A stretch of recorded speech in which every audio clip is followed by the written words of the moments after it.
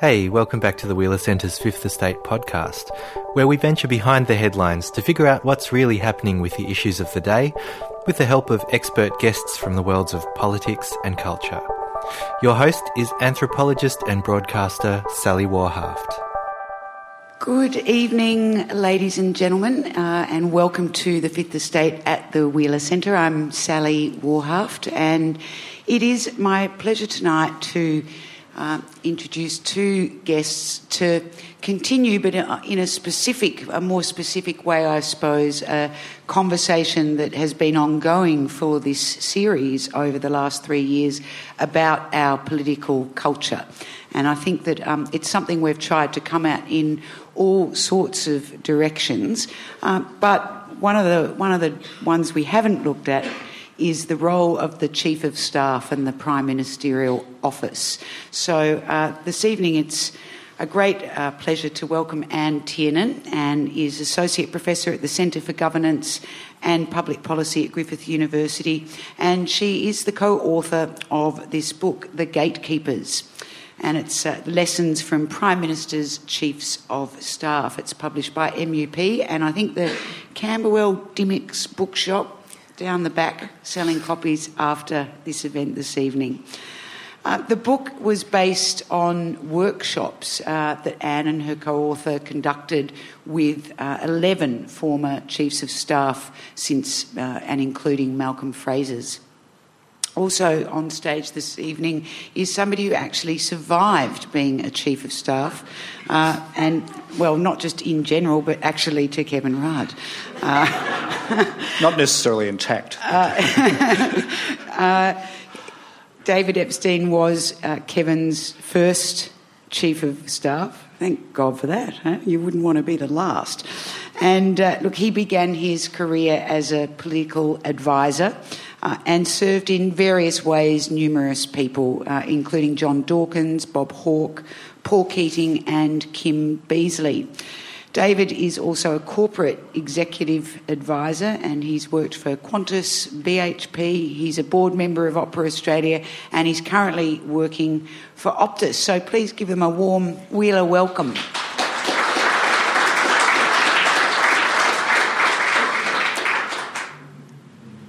It's such a closed world that you write about, Anne, and that you lived in, David, but a really important one. We've seen a lot of books written, particularly lately, and we've had a few of the authors here, Greg Combet, Wayne Swan, Paul Kelly's book about the triumph and demise of Rudd-Gillard governments. A lot of things that are sort of looking into our political culture, and particularly as it is at this time, but very few that look at that layer of power and structure in between a Prime Minister and his or her people.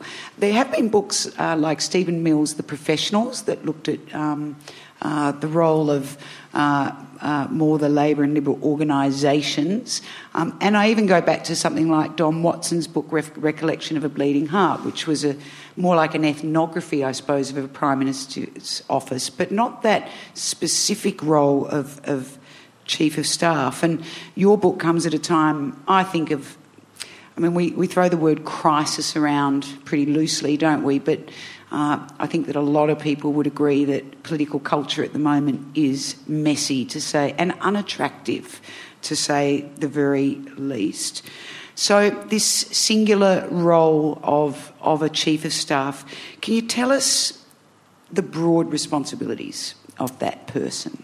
Sure. Well, this project was really about trying to understand the work of the Chief of Staff from the perspective of people who'd done the job. And a lot of books that are written, and particularly a lot of commentary that's out there, imposes categories. And we were interested in replicating a methodology that had been used in the US, where former Chiefs of Staff come together in a way to try and help incomers learn some lessons. There's no institutional memory for people to access, so that was what we were interested in. So the observations that the Chiefs of Staff offered us were, described the job as being to support the Prime Minister and to protect the Prime Minister. That's the sort of the bottom line. And we categorised their observations into support for the office and then support for the person. And those are two quite interesting and distinct support responsibilities. So we weren't trying to make it about what we as political scientists thought about how it is. We were trying to bring out the world as the people who are there, trying to help Prime Ministers to cope and survive, which is what they're trying to do a lot of the time. We were really trying to bring those perspectives forward.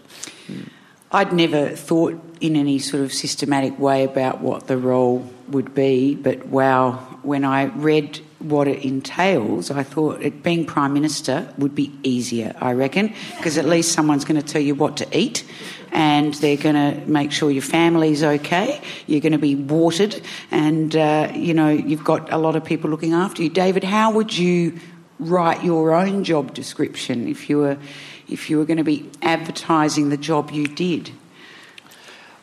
It's pretty difficult to actually write an enduring description, I think, Sally, because it depends so much on the circumstance, the Prime Minister, the political institution, the state of the political institutions around them, particularly their party, and the life cycle of a government. You can make particular predictions about particular styles of Prime Minister, but particularly if they endure in office, that will change quite considerably with the life of a government. The other things I would add to Anne's description are increasingly these days you do have to look after the Prime Minister's family, and I think to do the job responsibly you've also got to have a bit of a corporate view, which is something that's borne out in Anne's book. It's a little bit different to being a Chief of Staff to a Minister who is very much responsible to the person. You do have a bit of a sense of responsibility to the body corporate as well. And it's one of the really interesting ways that the chiefs, who were there from Fraser through to you had just not long finished, David, in the Rudd office, how the job had changed as one that was really about, running the office and the personal support stuff to one that was much more this body corporate view of political management, and that's an idea that's quite broadly connoted, managing and coordinating across the government, just because of the extraordinary complexity of doing that. So that was something I think that you and Arthur Sinodinos and Don Russell, sort of probably right. Don was at the beginning of that stuff, and then that role evolved under the more recent Chiefs of Staff. You say there's only been 26 Chiefs of Staff. It was formalised by Gough Whitlam in 1972. That struck me in itself as interesting because 1972, the It's Time campaign, it revolutionised politics all in itself. That particular election campaign, I think, with the use of TV in a way that had never been done before, the use of imagery and sound bites and so on. Tell us how, each of you, your thoughts on how the role has changed just since 1972. Well, I think, the major change for Whitlam was challenging this public service model that had been the dominant one. And clearly by temperament and by generation, I think, the Whitlam ministers and subsequent generations of ministers just weren't prepared to have an imperial public service tell it how things were going to be. So I think you've got to read this change in the context of ministers wanting to have much more control over policy. But as we show in the evolution of the job, it's really Malcolm Fraser. Even Malcolm Fraser struggles to get control of the public service, and it's really that watershed moment where he breaks the Treasury, where he becomes convinced of the value of the Prime Minister's private office, and all of the Chiefs of Staff describe that as a pivotal moment. And one of the great debates, isn't it? I mean, I want to get into this more thoroughly, but David, how did that present itself to you, that this ongoing tension between the Prime Minister's office and the public service? I actually think it can be overstated, and indeed one of the sort of noble intentions of the inner core and more thoughtful elements of the Rudd government when it first came to power was to wind back some of what they thought had occurred. I'm on record in some of Anne's conversations as saying I actually think John Howard had perhaps the most radical view of the public service of all Prime Ministers since Whitlam. He established the Cabinet Office, or re-established it as a separate function, used it very much as a bit of a, I suppose, intelligence unit and a place for a bit of political strategic thinking, bridging the gap between some elements of the Department of Prime Minister and Cabinet and his own office. When I came in, I didn't sense a great deal of tension. In fact, they welcomed the fact that people appeared to want to reach back to them. There's also a bit of a life of government thing. I certainly saw it in the Hawke and Keating governments, the Keating government after late 1994. Combination of two factors, an inner core of ministers who'd been there a long time and staff with them, some of whom were drawn from the public service, who were increasingly self-confident enough to feel they could govern certainly without the public service, sometimes in spite of it. That was aided and abetted by a cadre of junior ministers who just didn't know better, because by that stage you were getting some of the dregs of the life of the government. And I think a similar phenomenon happened in the Howard government. Perhaps the ministry was a bit more consistent in its quality towards the end, but they had another phenomenon going on which led to a bit of a breakdown in that there was a total schism between the Prime Minister's orbit, and I deliberately used the word orbit, and the Treasury and the Treasurer, to the point that senior bureaucrats told me that they weren't even exchanging economic statistics between the two departments, not because of the departments falling out, but because the Prime Minister and the Treasurer had fallen out, and in turn a long-standing Prime Minister with a long-standing office had become increasingly self-reliant. Unreal. Yeah. And of course, the Howard office was so unusual in being so long, having such longevity and such consistency of the senior people. I mean, that is the only office to have looked like that and where people have been able to stay so long. Most chiefs of staff don't stay long at all. The average tenure is only 2 years, which is pretty incredible, not even a one normal lifetime of a government. Yeah. And David, you only stayed for half that time. Why did you leave? Well, it's a bit of a long story. I bet it's a good story, though. Yeah, it probably is, and I might not tell you all of it, but but you can try. I'll give you two explanations. And we'll pick the one that. No, we'll pick the one that after I'd sort of signed on to be there for a reasonable period of time. But a bit of context, which is the first explanation. Interestingly, I only joined originally to spend about 7 weeks cleaning up an opposition leader's office. And then that morphed into a longer period of time because John Howard, in effect, started a de facto election campaign, and Kevin said, could you stay on? And I seemed to be having a little bit of fun at that stage. But I did sort of say, win, lose or draw, I'll be out after the election. And then about a month or so before, he and John Faulkner prevailed upon me and said, so I sort of said, OK, well, look, we'll do it on a handover basis. Potentially Alistair Jordan could be a successor, or they might bring in someone else. But I'll either do it for a year in office or 2 years in office. Well, I've got to say, by about May of 2008, having particularly had, a good spell in the Hawke and Keating government, I decided I was a little bit old for some of the antics. It's very fashionable to jump on Kevin these days, but, to be totally honest, I didn't see him developing in office the way I expected him to do.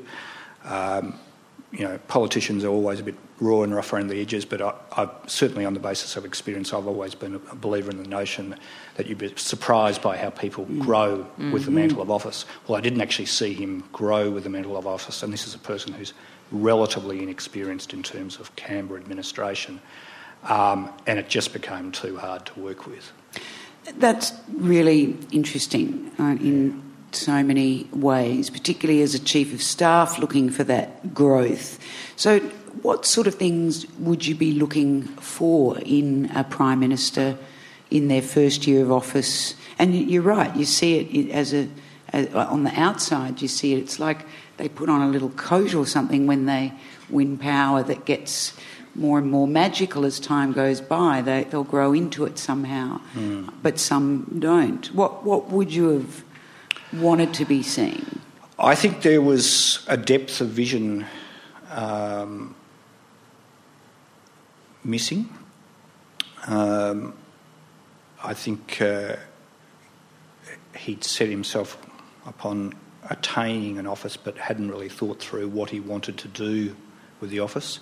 Also coming from a background in state politics, and particularly some of the people he drew advice on just outside the realms of parliamentary politics also came from state politics. He mistakenly... he was mistaken in three ways. One, I think he played too much credence on the 24-hour media cycle. You can rise beyond that. I'm not a subscriber to the Paul Kelly theory on that. Two, I don't think he quite appreciated the breadth of federal government, and that's a tough thing to say, but federal governments have 30 departments. You can walk and chew gum on several footpaths in federal government and get away with it. And three, allied to that was a mistaken belief that a federal government could get into service provision. Federal governments are not good at service provision. They're very good at policy, but they're not good at service provision. That's something for state governments. No, it's not to say all state governments are good at it. So that raises interesting questions about growth. I mean, I can theorise that you'd want to see them shift from campaigning to governing, which is the really, really hard thing to do. You'd want to see them focus on priorities, and this is really what the Chief of Staff, must try to help a Prime Minister to do. They all, of course, get freaked out by the breadth and complexity of the office. Who wouldn't? When you see the avalanche of stuff coming down through the funnel. But I think David raises a really interesting point about the small target strategy and the relative inexperience of more recent Prime Ministers, and we comment on this in the book. Rudd cuts his teeth in state politics, as you said, David, but he's really elected in 98, so he's only 8 years in the parliament by the time he becomes the leader of the opposition. If you take a Keating or a Howard, they'd been there for so much longer. So the knowing the Canberra networks, the knowing the parameters, I think is so important. And I think for politically appointed chiefs of staff, and really David had a lot of substantive experience having worked in the Hawke and Keating years, but really Arthur Sinodinos is the end of the line in terms of people with bureaucratic experience. And so that lack of understanding, that lack of capacity to work the machine becomes very obvious. It was okay while John Faulkner was there, I think, as Special Minister of State, but when he went to Defence, I think it became very difficult. And that the lack of routine, the lack of what I'd call organisational capacity was really exposed. David, you said there were two things, and one was that he didn't grow into the role. What was the other thing? And nice and close to that microphone. In fact, I bumped it away. Look, it was the frenetic nature of the personality, pure and simple. And just to draw on one of the points that Anne made, he'd been elected to Parliament in 1998. That said, Bob Hawke hadn't spent a lot of time in Parliament. But he'd been in national politics. I think that's part of the answer, but I think another part of the answer is that Kevin Rudd had an unusual path to power within federal politics. In essence, he bypassed the usual argy-bargy processes, the crucible of particularly ALP politics, in that he didn't have to play in economic policy, he didn't have to play factionally.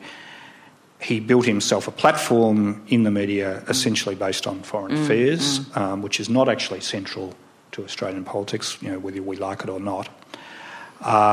And he skated past having to learn the skills of people management and having to learn the networks of Canberra and indeed his own party in ways that other people always have.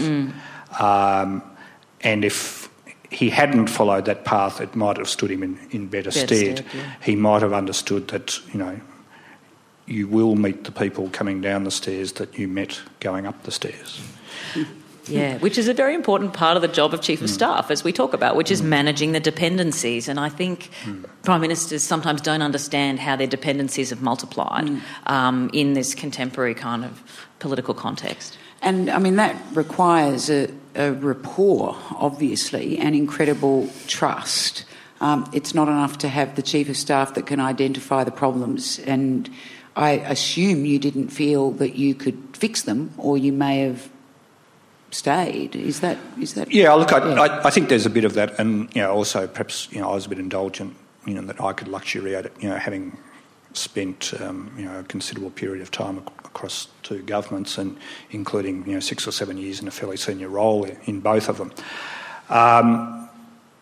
But yeah, look, that's the case. I mean, I came to the role, perhaps from a more corporate ALP basis, in that my deeper loyalties were to the party and to a government as a whole rather than to the individual. I wasn't an acolyte.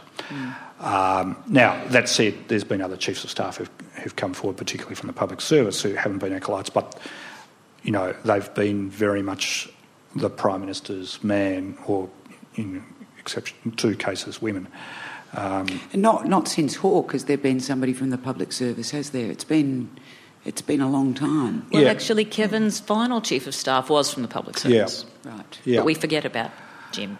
And Don Russell was from the public service too, and that can't be forgotten. I mean, he was a bit of an unusual public servant, but he did have public service values. So it's interesting. In hindsight, I think Kevin is perhaps a little bit more self-aware than people give him credit for, and on the way through to the 2007 election, he realised that if only to inoculate himself from questions of risk, that he had to bury that side of his personality, he had to delegate. So I found the role as Chief of Staff up until about a month after the election really quite easy. I mean, there were difficulties with temperament and things like that. I always knew that I wouldn't have a perfect rapport, but we sort of got on together. We sort of had Alistair, Kevin and myself had a bit of a troika, and then there was a wider circle. But with the benefit of hindsight, I do think that was very much Kevin thinking, I've just got to keep that side of my personality under control, because otherwise people might question how I might govern. Wouldn't want that. No. Well, no one would want that, to be fair. No, indeed. One of the things you write in the book, and it's really interesting because, I mean, everything you're saying fits with a wider analysis, but from different perspectives about what went on in his office. And like you, I don't want to jump on him either. I liked working with him in the brief times that I worked with him. Strange but interesting, always. But you write, Anne, that Prime Ministers get the prime ministerial office that they deserve. And I thought that was a really searing analysis. And you say that after looking in more depth at both Kevin Rudd and Alistair Jordan, who succeeded you, David, and also Julia Gillard and Ben Hubbard, who was Julia Gillard's second Chief of Staff. Yeah. Tell us about that. Well, this the work for this research was done in 2009, when everything was going well, actually, in the Rudd government. They'd made this, transition to office. It seemed to be going very well. So we did this workshop, and we were very interested in, what's the work of chiefs of staff. And people gave us this rich material and whatever. And then the events of June 2010 made it a bit hard to finish the book, and naturally people wanted to know what went wrong. So that wasn't really the book that we'd set out to write. It was a book about, and what we'd promised to the chiefs of staff was that we were co-producing, what might an incumbent need to know. So we took the lessons that the current, and we ruminated on that for a while and wrung our hands, and then we sort of decided to take the lessons that the former chiefs of staff had suggested, and then road test them against the experiences of the Rudd and Gillard office. And we're very careful in the book to say that the history wars will go on and on, as we can see in the avalanche of books that are coming out from political actors, which is pretty unusual in Australian politics, actually, to have such an extraordinary outpouring of first-hand accounts. So we looked at the experience of those officers, and we did some follow-up interviews, and we really, it's a very difficult job, and I'm not in the business of personality, and I'm interested in the work, and I'm interested in how people approach the work. So we've tried to make some very careful judgments about the experience of Alistair Jordan and of Ben Hubbard. People do their best will in the world, but if a Prime Minister doesn't know what they want and doesn't know how to get it done, there is nothing that a staffer can do about that. And we make the point that Prime Ministers get the offices they deserve, but they're very inattentive and they're very careless to organisational issues. And there was a time when they didn't have to worry about them because, of course, Prime Minister and Cabinet, the Public Service, took care of a lot of those things. As they've wanted to appoint their own Chief of Staff, as they've wanted to bring more of these functions to themselves, they've actually given themselves a really big problem that I don't think they understand in selection, in handling, in management, that they don't actually need to have, and they haven't got the skills very often to address. So, and the other point that I'd make is that a Prime Minister selects the Chief of Staff, and they'll do that for different reasons. People they feel comfortable with, people who they can trust, people who, they feel will give them what they need. The job is such a complex one, and I think, David, you raised this in the book, that, maybe you need someone to operate the machine and then someone to manage the dependencies. But again, this is the kind of the bureaucratisation of the Prime Minister's office, which then gives you a management problem. And they're not really supposed to be management outfits. They're supposed to be support outfits. So we're at this, really difficult nexus where they want these things close to them, but actually they haven't got the capacity to manage them. And it opens up those dilemmas about accountability and management and who does it. And the other point I think that is crucially important for people to understand is that attacks on chiefs of staff are absolutely attacks on the leader. They're proxy attacks on the leader, and people are too gutless to confront the leader. So they have a go at Alistair, or they have a go at Ben, or they have a go at David when he's not around, or Peter Credlin, or whomever. And you make it very clear that that's part of their job. That's right. Is just to cop them. Yeah, that's right. That's the beautiful analogy that Jeff Walsh, suggested of this pest controller role and the shock absorber on the other hand. So the shock absorbing, taking the moods and the behaviour that David might have suggested from people under intense pressure, and then also, absorbing being the deliverer of bad news and the unhappy ministers who you might have had to move down the line or down the food chain or whatever. Do it. I mean, Arthur Sinodinos described leaving the job as Howard's Chief of Staff as like getting out of jail. And, when you put it like that, Anne, it's most unattractive. But obviously, David, it's not all that bad. There seems, though, no tradition that in recent memory anyway, before Whitlam, the tradition was private secretaries, so a different variation of that role. How long do we have to go back to find a tradition of a Chief of Staff being older and wiser? Because that's what I'd want. I just want someone smarter. It actually starts off with the reverse. Young and stupid. No, young and highly intelligent. Some of the Whitlam chiefs of staff and indeed the Whitlam office. And I think you also need to avoid falling into what I will self-declare as the baby boomer trap. And I think poor old Alistair Jordan got too many whacks initially because of this. Baby boomers saying, oh, it's outrageous, he's 30 and he's sitting in a Prime Minister's office. Well, sorry, baby boomers, when you were all growing up and when you were at the start of your careers, this sort of thing was commonplace.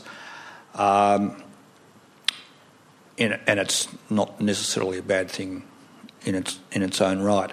So I think a better way of characterising what you're trying to put your finger on is having a bit of common sense. Yeah, and I think experience. So Alistair Jordan was not the youngest Chief of Staff ever. No, in fact, it was Jim Ainsley Spiegelman. Gotto. Oh, well, yeah, Ainsley Gotto was 22 years old and, she was Gorton's she was in that principal...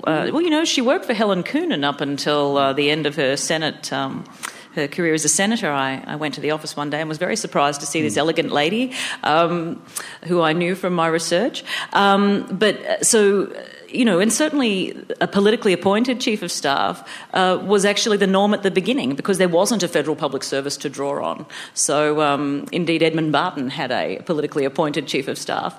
We've got to be careful about, and so we try to distinguish these kinds of points in the evolution. I think age, as David rightly says, isn't necessarily the most important thing, but what it seems to me that both Rudd and Gillard seem to lack, and it might be something, David, you could comment on. They didn't have the kind of the political hardheads who were around Keating, Hawke, Fraser. So that kind of the Chief of Staff seems to become a more hierarchical position, whereas in those other models, and I think arguably more successful models, there were actually several co-equals in the office, one of whom was the political head kicker. Yeah. And I don't know whether Rudd had one of those. It's not clear to me that he did, and it wasn't clear that Gillard had one either, although it would have had to have big boots, I suppose. Yeah. Look, I think there's a bit to be said for that, and the classic divide in the House. There was the Keating office. In fact, they had the Manchu court, as they used to describe it, but there was very much the political side, and indeed you could also say the emotional intelligence, for example, supplied by Don Watson. In fact, I could see a three-way tension there at times, observing that office fairly closely. Then you had, Graham Morris, a little bit of an exception as a Chief of Staff, and then they fell into, Tony Nutt and Arthur. That was very much that sort of divide. I've got to say, notwithstanding my own background, I'm a born and bred apparatchik. That's how I anticipated running it, rather than having myself as Chief of Staff or Principal Advisor and having an operating officer, in essence, underneath me, which I had, for example, in the Beasley office. I deliberately called myself Principal Private Secretary and Chief of Staff, and thought that Alistair would be very much like the Tony Nutt. In the end, his role sort of morphed a bit, and then after he took over, he had to do all sorts of bits and pieces.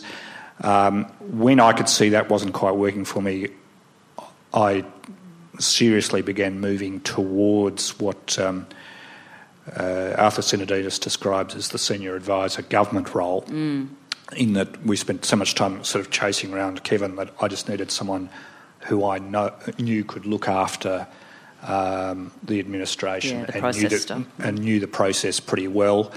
I ended up dividing that into two, in that I had one person who knew the bureaucratic process pretty well and one person who knew the Senate and the accountability process fairly well. Of course, when PM&C provided a lot of these people, you didn't have to worry about that. Yeah. And this is my point about organisational capacity. Yep. And I think they really need to think about that. Well, yeah. And leaders need to think about that. That was an issue for me. We did... but, it does change from Prime Minister to Prime Minister. Knowing Kevin's personality, I sat down, particularly after we knew that Terry Moran was going to arrive, with a fellow called Rick Smith, who's a very experienced bureaucrat. And we looked at models, and I said, look, I think it's got to be the Jeff Yeend model of PM&C, because that was built to service Malcolm Fraser's needs, and I see Kevin behaving exactly... Extraordinary parallels between Kevin the same way. Fraser. What we found, though, was it didn't quite work because I don't think... Kevin wasn't prepared to accede to a PM&C like that. He sort of toyed with it, but got a bit confused on the way through with notions of PM&C as a consultancy, etc., which was also reinforced some of Terry's thoughts, I think. I think if you ask Terry now, he would probably try and do it a different way. And I think that illustrates, Sally, a really difficult thing for governments that have been out for a fair while. And so, you know, the Howard government was in for 11 years, you've been in opposition for 11 years. You lose a lot of that knowledge and network and relationship. You're deliberately starved of it in opposition. So I don't think that Labor understood how much PM&C had changed in responding to the Howard government. And, you know, I'm not sure whether you agree with me, but, you know, we think that the abolition of the Cabinet Policy Unit was a bad idea because PM&C couldn't pick up the routine straight away because it takes time for the system to adapt. So I think this is a real problem in terms of wanting to do it yourself, because you can't know these things when you're in opposition. They're the very arcane internal issues, but they're critically important when you need to take over. On the outer of all, you know, that the heart of that relationship and what's going on in the office is the infinite number of things that can go on that affect what you're trying to do. Exogenous crises, so, you know, the Malaysia Airlines crash, or a ministerial scandal, or, you know, the countless things that happen that are unexpected, but also things that you might not think affect culture, but do, such as moving from the old Parliament House to the new one. And I loved what you got into on that, because it's a really obvious thing, isn't it, when you move from a very small building where people are going to bump into each other and be forced to talk to each other and know each other, and then you go to this vast, monolithic, very strange, cold building where you're all separated, and that is going to change the vibe. It's going to change people's relationships. How, you know, David, I'll go to you first. How do you break up the Prime Minister's time, or allow the Prime Minister to both, you know, have the priorities and the meetings that have to be done, but allow for a certain amount of informality to allow this person to breathe? Yep. Look, it's one of the things where you have to be quite directive. You've also got to have a bit of a willing patient to do it. So you've got to free up diary time. You've got to recognise that there will be squeaky wheels who need a bit of time, but perhaps not so much time. In fact, you know, one of the other chiefs of staff, you know, described the problem of the friends of the Prime Minister, and the Howard office, you know, described what their Monday mornings used to be like after the Prime Minister had spent, you know, all weekend telephoning people without staff knowing about it. Absolutely outrageous behaviour. So you do have to be mindful of that sort of thing. I mean, it's not just the feeding and watering. It's the thinking time. It's the interaction time. It's the bumping into people time. And it is difficult in that building, and it gets more and more difficult, particularly in the current environment with all the security apparatus. I mean, for example, they've just introduced almost a further set of gates around the ministerial wing where you can't just, you know, odds and sods can't wander around anymore. Funny things like, I lived and worked in the old Parliament House. A lot of it's romanticised. There's no fun, you know, 6 people in a room about the size of this here sharing it with an MP and a toilet and cupboards. I mean, it's not fun. But, you know, there used to be corridor parties, etc., and it allows people to blow off a bit of steam. That persisted a bit in the new house, and then, you know, once someone pulled out a football one night and kicked it through a plasterboard wall. So the corridor party stopped. Now, you might think that is a piece of arcane trivia, but it actually had an effect on the dynamics of the ministerial wing. Yeah.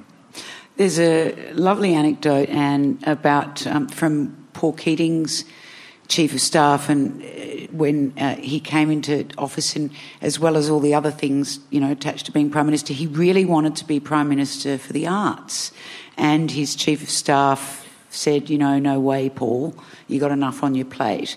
But with the benefit of hindsight, realised that was a mistake, that in fact Bob Hawke, John Howard, these guys had their sport, they had these passions, that they could fit their prime ministerial duties to engage those passions at times. Yeah. Keating didn't have sport, but he had the arts, and that in fact to have allowed him to do that would have been like recreation for him, and probably a good vehicle for him thinking and contemplating ideas. Yeah. It was a really interesting And to tale. now have seen the interviews and hear him talk about how he used music in that way, which, those comments preceded that, I think is an extraordinary insight.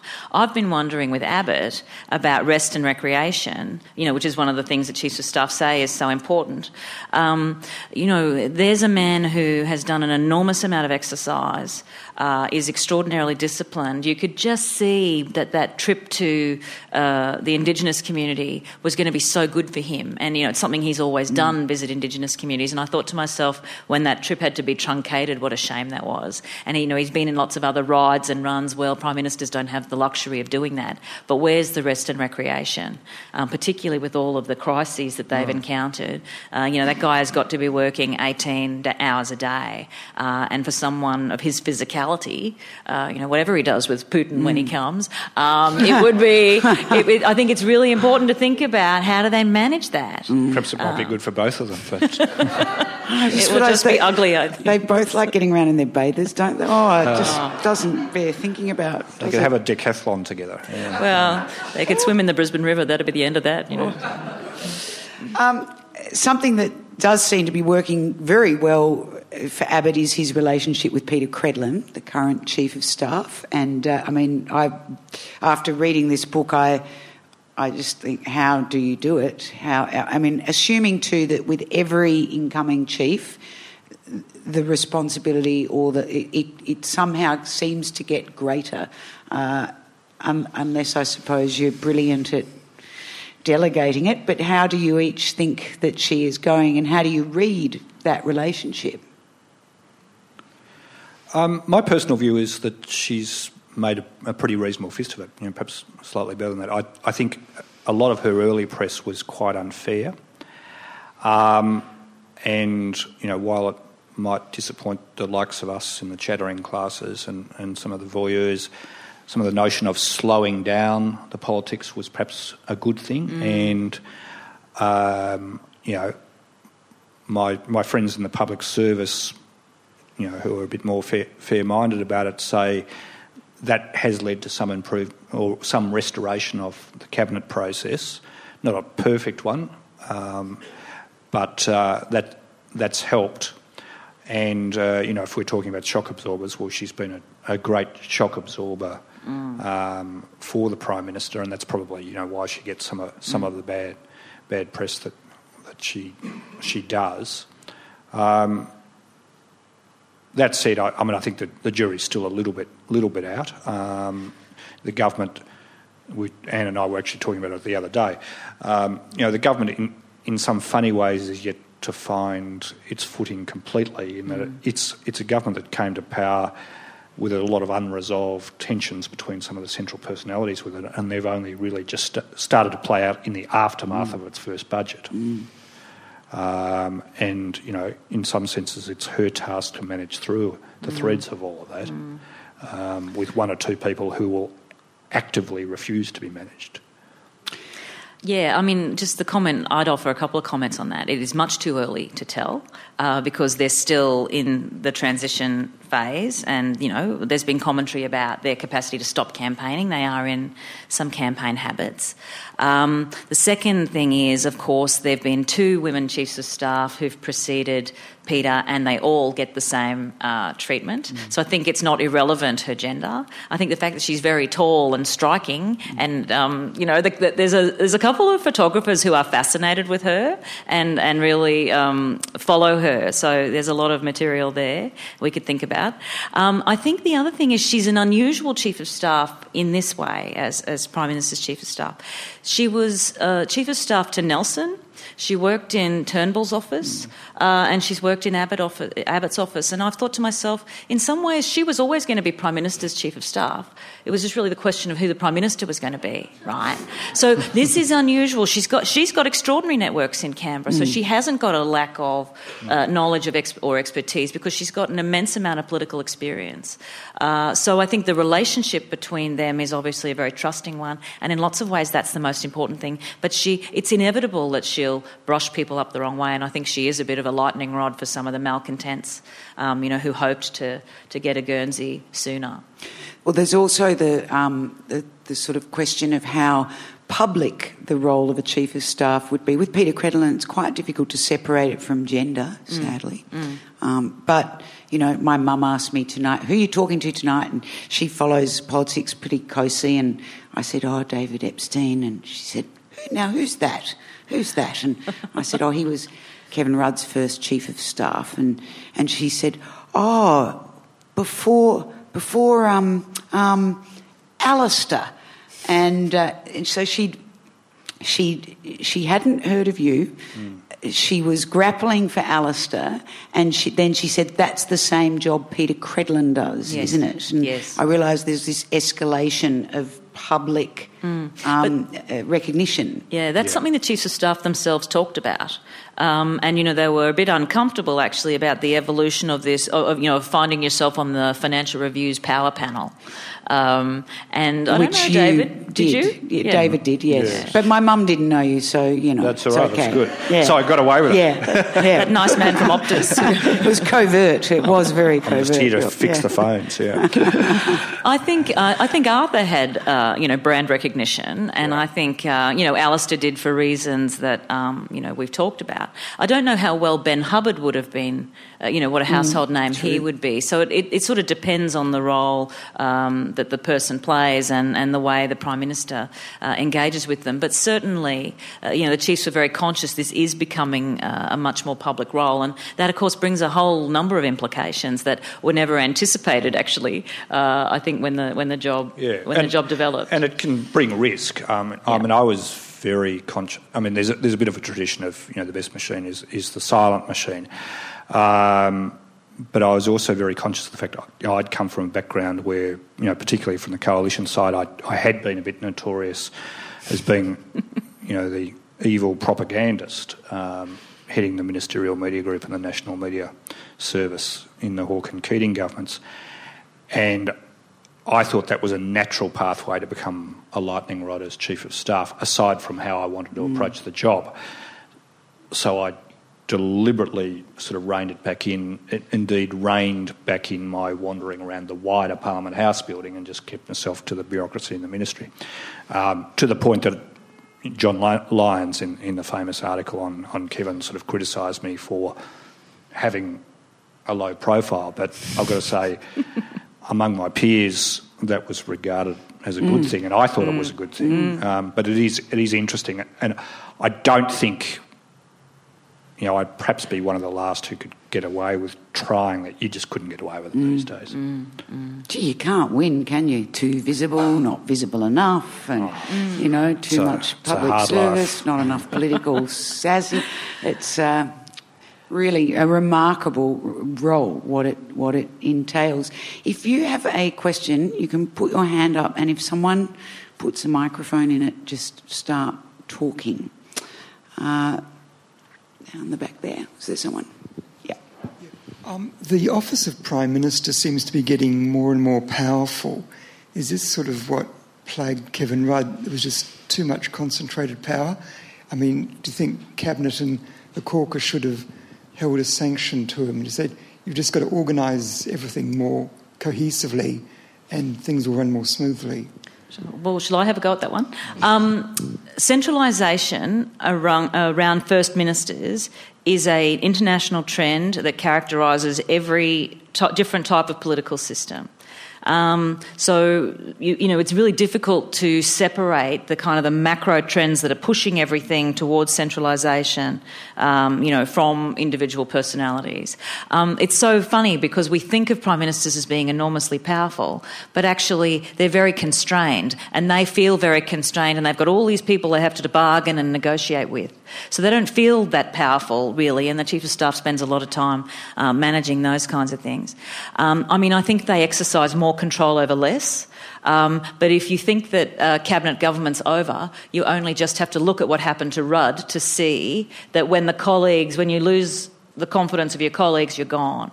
And so, some scholars talk about this as kind of being institution stretch. It goes so far, and Maggie Thatcher was a powerful Prime Minister, and, Tony Blair was purportedly a presidential Prime Minister. Well, in the end, it snapped back, and these people aren't directly elected, and taking on, trying to do too many things exposes your vulnerabilities in lots of ways as well, as some of the implementation and service delivery challenges became very apparent for Rudd, I think. So I hear what you're saying, and I know it's a frequent kind of criticism, but I think it's one that's often we conflate the amount of attention they get with the amount of capacity they have, I think.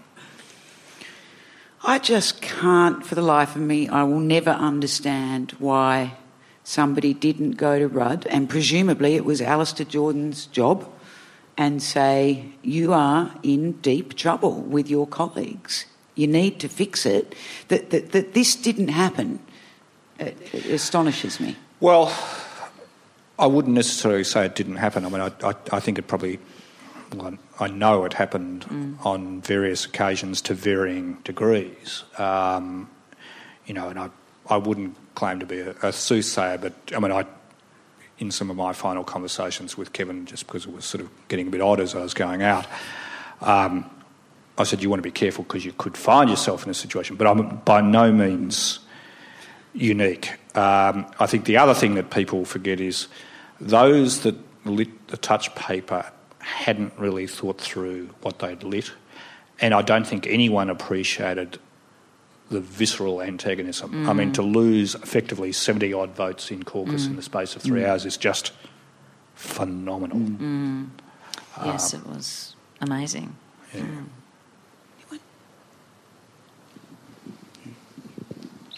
And actually tells you something about the capacity to learn, which I think is interesting.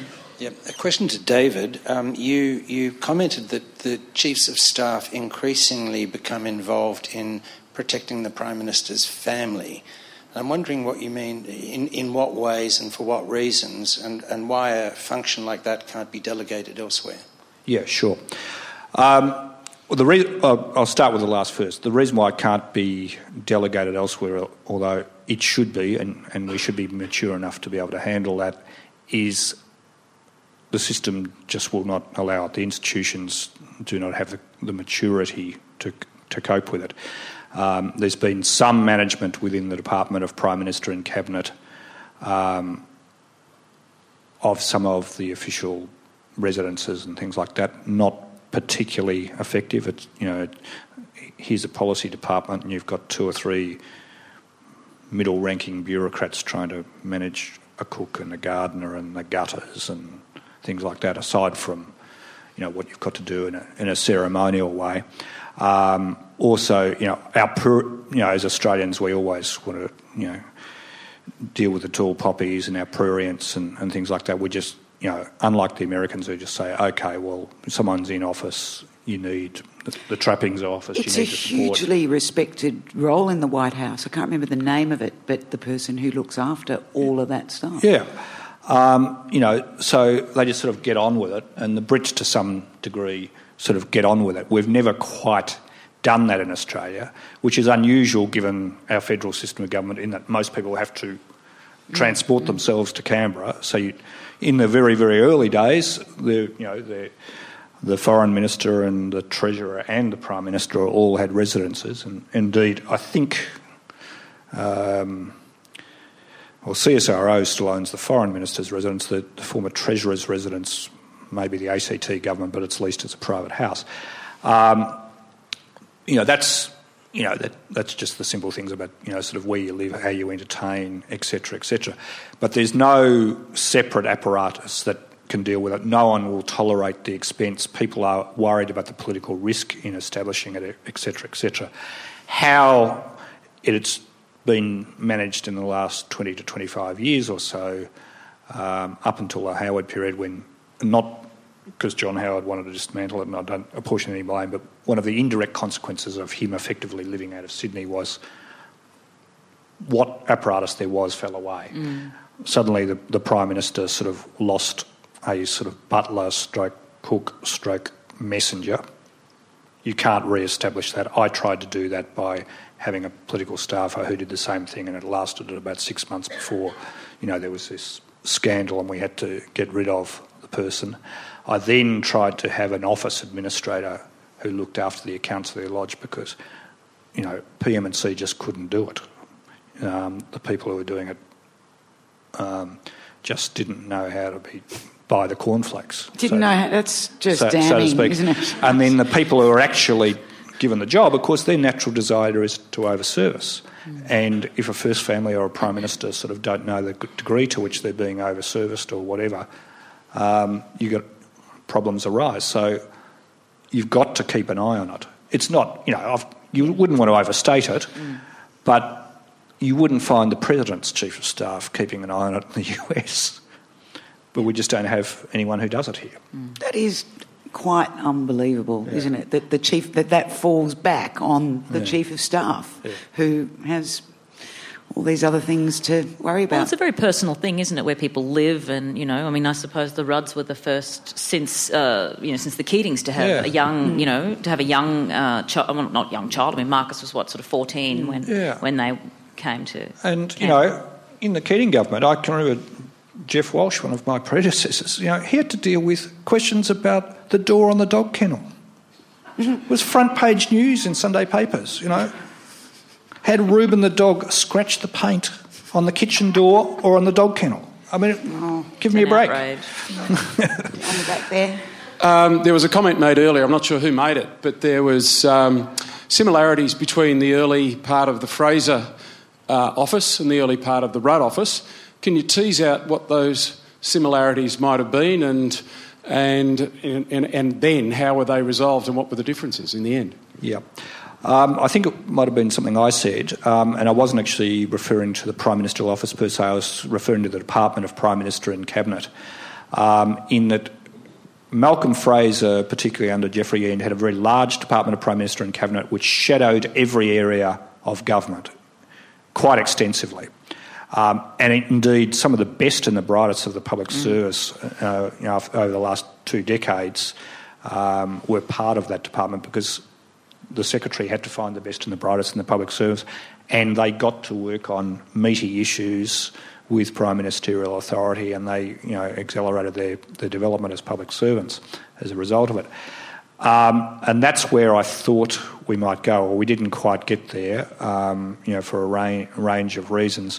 The Prime Minister himself, I think, felt that wasn't quite aware of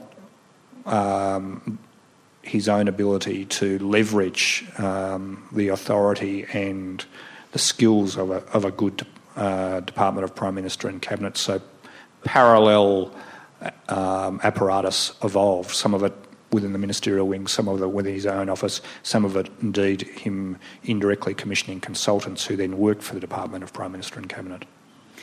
I think in terms of style and demand for advice and briefing, very similar. Enormous similarities in style and sort of voracious appetite for information between Fraser and Rudd. Fraser was able to process it, I think, was probably the difference. Well, the advice. I mean, what we've seen come out in a lot of the reportage and commentary and memoir is that the departments would wait until Gillard was acting Prime Minister, and then there'd be an avalanche of briefs into her office because she'd clear the paper. So he'd demand, and I mean, seriously.